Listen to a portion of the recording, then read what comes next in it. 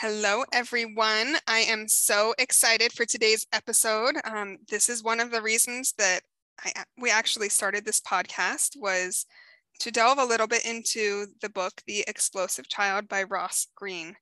Now, I want to preface what we're going to talk about by saying I've had a lot of experience with different children, and we have all of the nature versus nurture arguments, and whatever that may be, there are a lot of children that just tend to explode more than others, or sometimes implode.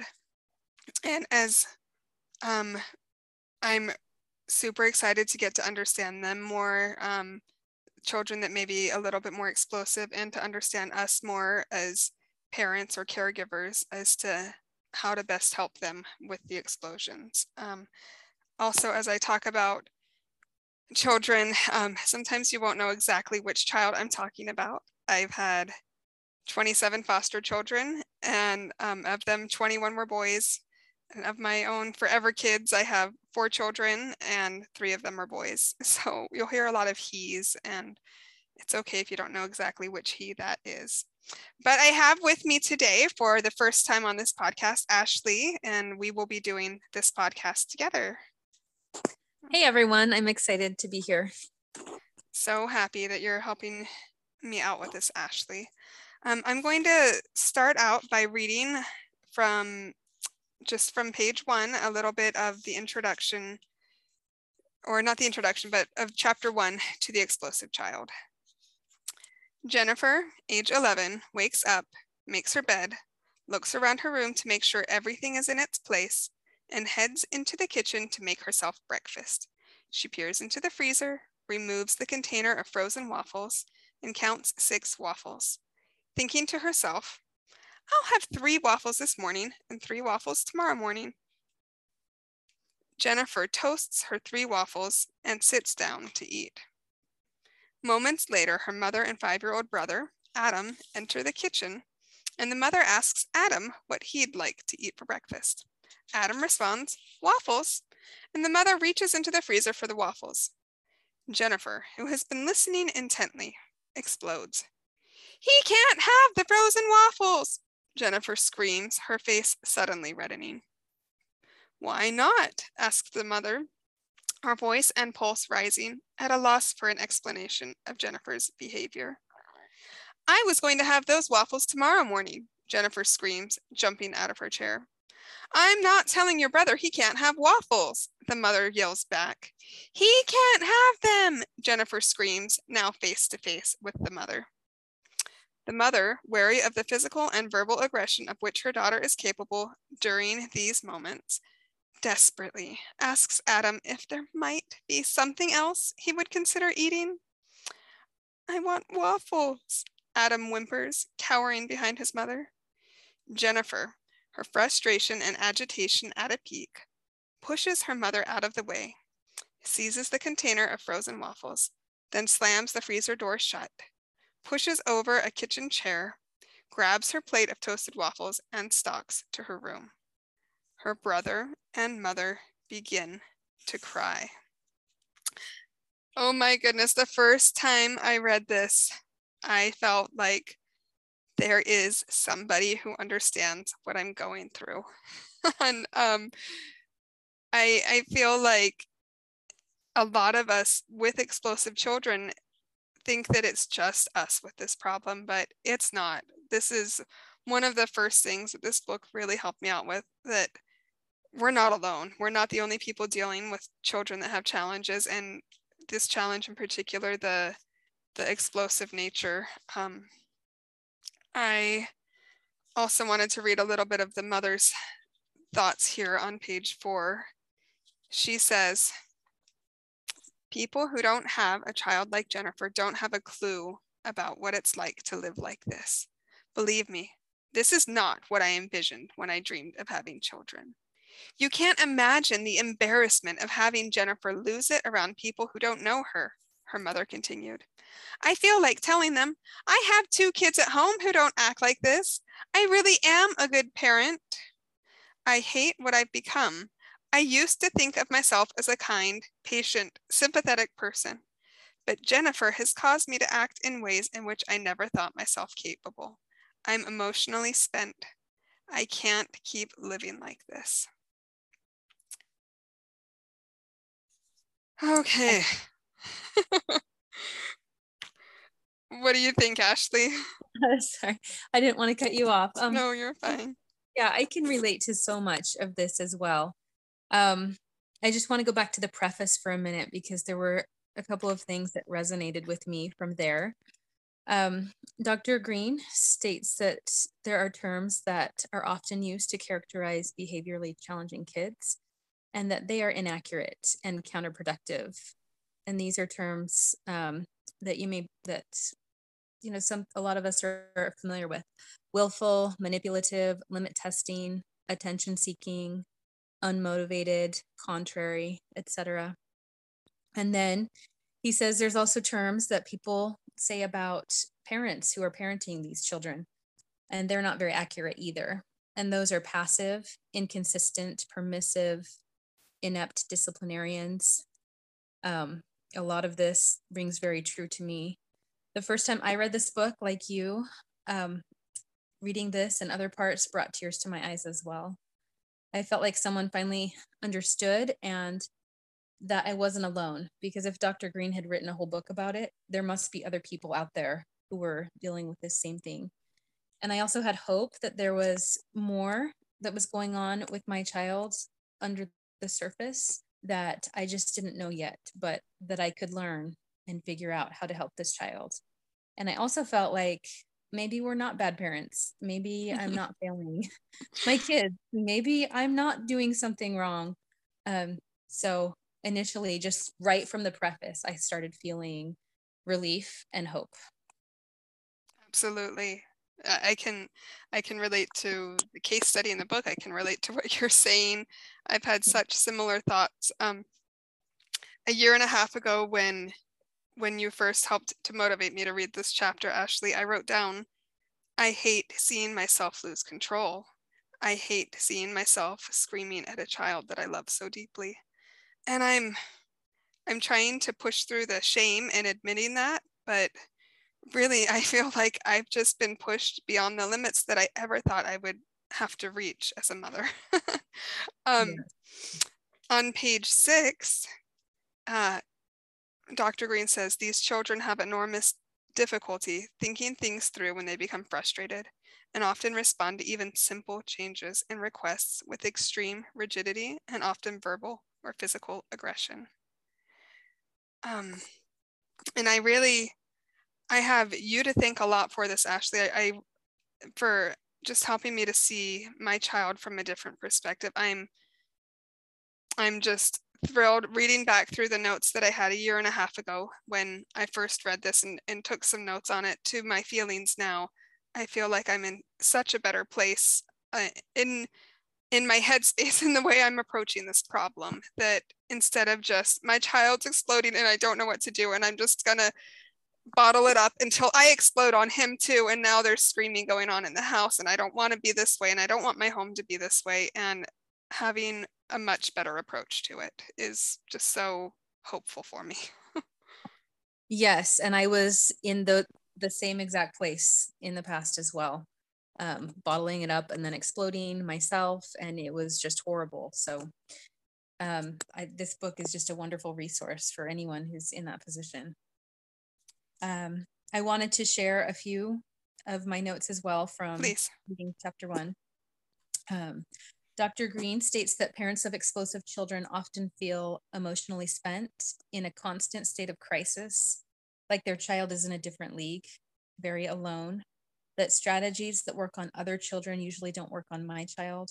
Frustration, confusion, anger, bitterness, guilt, overwhelm, spent, scared, and hopeless.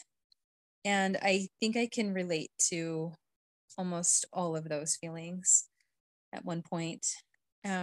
These children, he said, often require an enormous amount of vigilance and constant energy from their parents. And I can definitely relate to that. But then he states there is hope.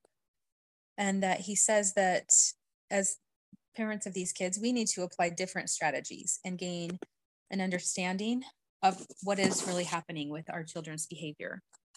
And that helping the challenging kids, it requires first of really digging deep down what is going on and understanding where they're coming from, kind of seeing under that surface level. So I guess for me, I felt really validated reading this, like I said, and hopeful, and just encouraged to kind of dive in a little bit deeper and see what he was talking about.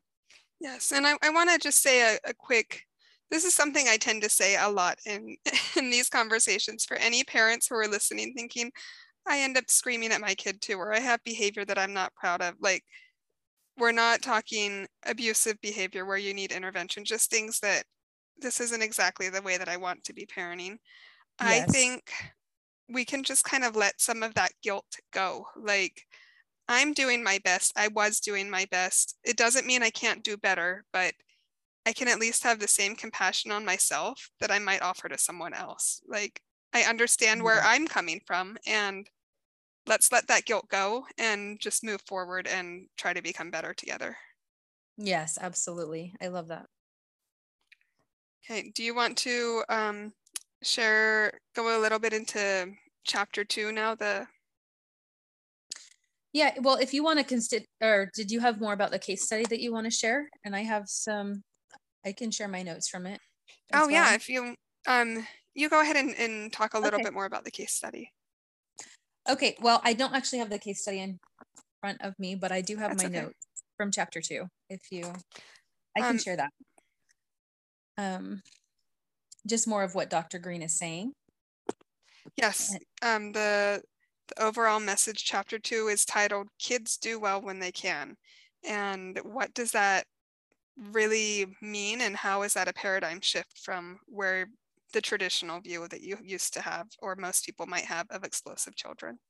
Yes, this was such an epiphany for me, and like such a game changer. Just this one simple phrase. I remember writing it and taping it to our fridge, and just kind of that shift of thinking they really aren't doing this on purpose. They're not trying to push, or this child's not trying to push my buttons or always be in trouble. They don't want to always be in trouble. They really do well when they can. Just like we as parents, we do well when we can, but when we reach that limit, we turn to fight or flight. We get frustrated, and without the skills to cope with it well, we just don't cope with it well, and neither do kids. And Yes. also the practice, and it also comes with maturity and brain development and all of those things. But these kids aren't there quite yet, so they need a little extra help. Yes, and so the overall message that I think this chapter is explaining, chapter 2, is that we might say there's a child that has dyslexia and they're struggling in school in reading. We don't say, well, obviously your child just doesn't want to read, right? Right. We would say, oh, your child has a learning disability. It happens to be in literacy. The specific skill is dyslexia. And so they will need alternate teaching methods, and they'll need a little bit of accommodations in order to make this learning available to them. I'm obviously speaking like a teacher here, but that's okay. And I had never thought of that before. It is a complete paradigm shift for me to think my child, who I kid you, everybody says, well, your child is throwing a fit because he wants to get what he wants. But I can tell you, I went probably like 7 years of fit after fit after fit, and that child never got what he was throwing his fit for, ever. Yeah. And the fits didn't get better. And when I would punish for them, they'd get worse. And when I'd give consequences for them, they got worse. Yes. And it was just like, none of this is fitting. And me, with a background as a teacher, I'd apply these teacher disciplinary tactics to my own children. And sometimes like sticker charts would work for a little while, then we'd be right back in the same rut again. And when the explosions would happen, the whole house would just be up in awful feelings. And it has been amazing for me to go, wait, my child, we see that meme on Facebook, your child's not giving you a hard time, they're having a hard time, but I don't think I ever got what that meant, or it never meant as much to me until I realized my child is really struggling. He's not trying to explode.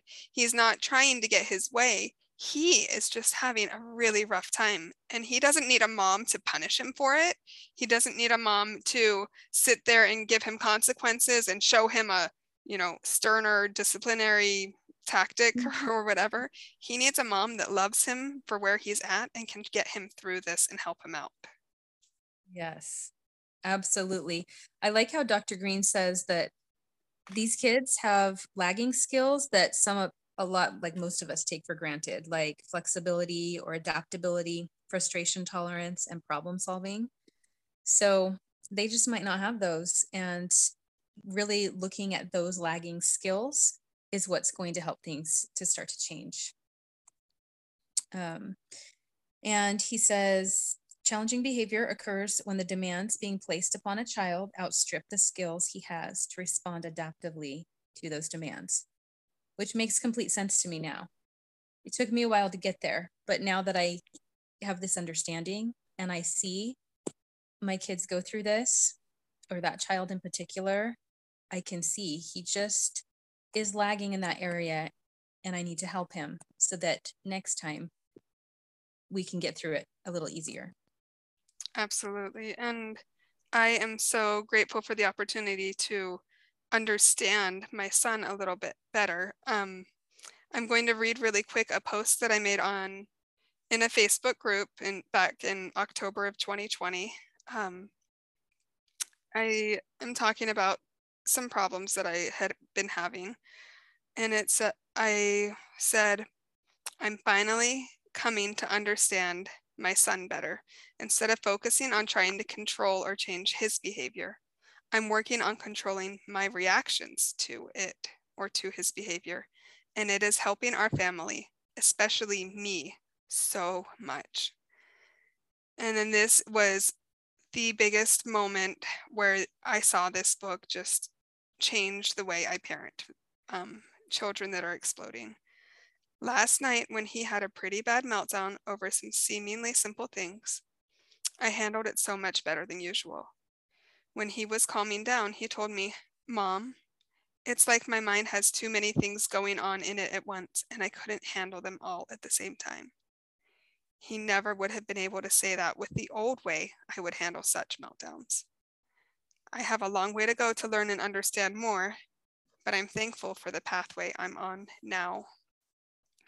And I really struggled because I would think when foster children had a big explosion, I would think, well, this is probably due to their trauma, or maybe they had abusive parents, or, a lot of really, really heavy background. But when my kid that has experienced minimal trauma and that's very intellectually intelligent, I would think, you're too smart for this. You're too grown up for this. You've not been through trauma. You don't have an excuse. And it didn't help me. So maybe, even before we work on teaching the skills to changing his behavior, or not changing, but to help him better manage his explosions, I can change my own behavior, and me remaining calm and compassionate and seeing, okay, you're sitting on the bathroom floor screaming because you don't want to brush your teeth.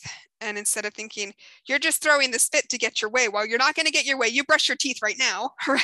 Like, instead going, hey, I know you want to be reading your book. Your mind's probably still in your book. That's rough. I'm just going to sit here and rub your back until you're calm. It has really made such a difference in our home. Yes, that is such a key point about changing our behavior instead of just trying to change our kids' behavior. And I really love that Dr. Green's suggestion is to work proactively together on their unsolved problems or the lagging skills that he talks about. Because he says they are predictable, so we can see them coming. Maybe your child always has a hard time getting off screens when it's time for dinner, or when their limit is up, or maybe they never want to go to bed at night, or they don't want to brush their teeth. You can see that's predictable, and you can work on them one problem at a time and get ahead of that, working proactively together by talking it through with your child. So that's more of what he gets into in the next chapter. But one thing he says is how you understand and respond to the hand that you've been dealt, or with these challenging kids, is essential to helping your child. So it's really about learning, gaining this understanding, and then applying it together. Yes, absolutely. I know he titles this chapter Kids Do Well When They Can, but I kind of, for this podcast, I would want to add to it, and parents do well when they can. Savage Garden had a song, affirmation, and one of the lines from it was, "I believe your parents did the best job they knew how to do." And that has stuck with me. I really do think most people are doing their best. I meant to look up the quote from Anne Frank, so I don't have it word for word. Fact check me, everyone. But she says something to the effect of, after all that she's been through, that she still believes that people are inherently good. And that applies to us as parents. I do think most parents are doing their best, and we can learn more skills to help us. We can't change our kids' behavior, really. We can teach them skills that will hopefully help them manage their behavior, but we can't control that in the end. What we can Yes. control is ourselves. Right. And Marjorie Hinckley has a quote that I also meant to look up, but it basically says, "There isn't a person you wouldn't love if you could know their story." That applies to our kids, and not just loving them. Of course we love our kids, right? But understanding them better and being more compassionate, seeing, okay, you're not trying to, give me a horrible time right now. You just need a little bit more love and support from me to get through this. Mm-hmm. And even just that understanding tone in our voices, and just kind of how our faces relax more when we're not getting easily frustrated with them. I think all of that just helps them to kind of de-escalate as well, and feel more Absolutely. understood. Yes, it helps the explosion so much. And let's just pretend that it didn't. I mean, it does. And we're going to, in future episodes, we'll talk a little bit more of some of the techniques to address teaching those skills. But let's just pretend it never even helps those explosions. Just pretend. At least my home only has one person exploding. Right? At Right. least it's just my child and not the mother also. And at least I can feel good feelings in my heart instead of feeling, oh, I hate this. Oh, I don't like what I'm doing. Oh, why am I yelling? Oh, look, my other kids are seeing me yell. And I can just walk out of that explosion not feeling completely depleted. I don't have to take it personally. I don't have to think it's an attack on me. I can just walk out calm. And that is so powerful. Absolutely. Yes, I've been on both sides of it, and the latter is definitely feels more Yes. powerful and just feels so much better and more peaceful, even if it's chaos around me, but I feel more peaceful still. And Ashley, one final thought. This is a little bit off script, but you've mentioned before to me the "don't take it personally" attitude. Can you explain that a little bit? Yeah, it's an acronym that is Q-tip, that I was actually taught. I think it was by Dr. Ross Green. I listened to him in person, and also some other speakers. So it was one of the speakers there. But they said it stands for quit taking it personally. And just, I will say that I used to take it personally. There was a time when, like I said, I felt like a failure as a mom.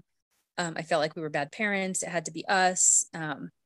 Everything this child was saying, I was internalizing it and just thinking, well, maybe that's right. Maybe that's true. Maybe I could do this more. Maybe I could be better. Maybe I'm not listening enough, or maybe, all these different things. And I just felt like almost like offended and hurt by the things that this child was saying. Yes. But just really taking that to heart and listening, the acronym, just stop taking it personally. They're not meaning to attack us. It's more about what they're going through, not really about us, and they don't know how to express it well. And so they're going to lash out in their safe place, which is what we are. And it's what we want to be. Like, we don't want Right. them to lash out at us. Right. But of course, for their safe place, where else were they going to go if they can't go to their parents? Yeah, exactly. So awesome. Well, thank you so much for joining me. Did you have any final thoughts that you'd like to say before we wrap this up? Not really. Just I'm excited to dive into the next chapters, the ones coming up. Dr. Green kind of breaks it down more and we can get into it a little more, but I think this is a great way to start it off. And I appreciate you sharing your experiences as well, because I think that really helps people to be able to feel like they can relate more. Thank you. And so just a slight preview, help me out with this because I know you've read more so far in the book than me, but Dr. Green does go into a little bit deeper into reasons why your child might be exploding. And then he gives us some techniques to teach skills in the areas where they're lagging a little bit. Their learning disability in explosions, if you will. Is that what's coming up? Yeah, that, and he also goes into each, gives examples of each type of lagging skill and then what that might look like for the child if they are lagging in that skill. And then he gives some approaches of like things or ideas of what we could do to help them in that specific situation. Fabulous. So for our listeners, look forward to another episode where we delve a little bit more into what's coming up in the book. But I do hope that this episode has been beneficial for all of you. It's, as Ashley and I have said, it's made such a difference in our lives. And I really want to hold to that. Kids are doing their best. Parents are doing their best. It doesn't mean we can't all learn more and do a little better, but let's give ourselves compassion while we're on that journey. Absolutely. Thanks for joining me, Ashley. Thank you, Emily.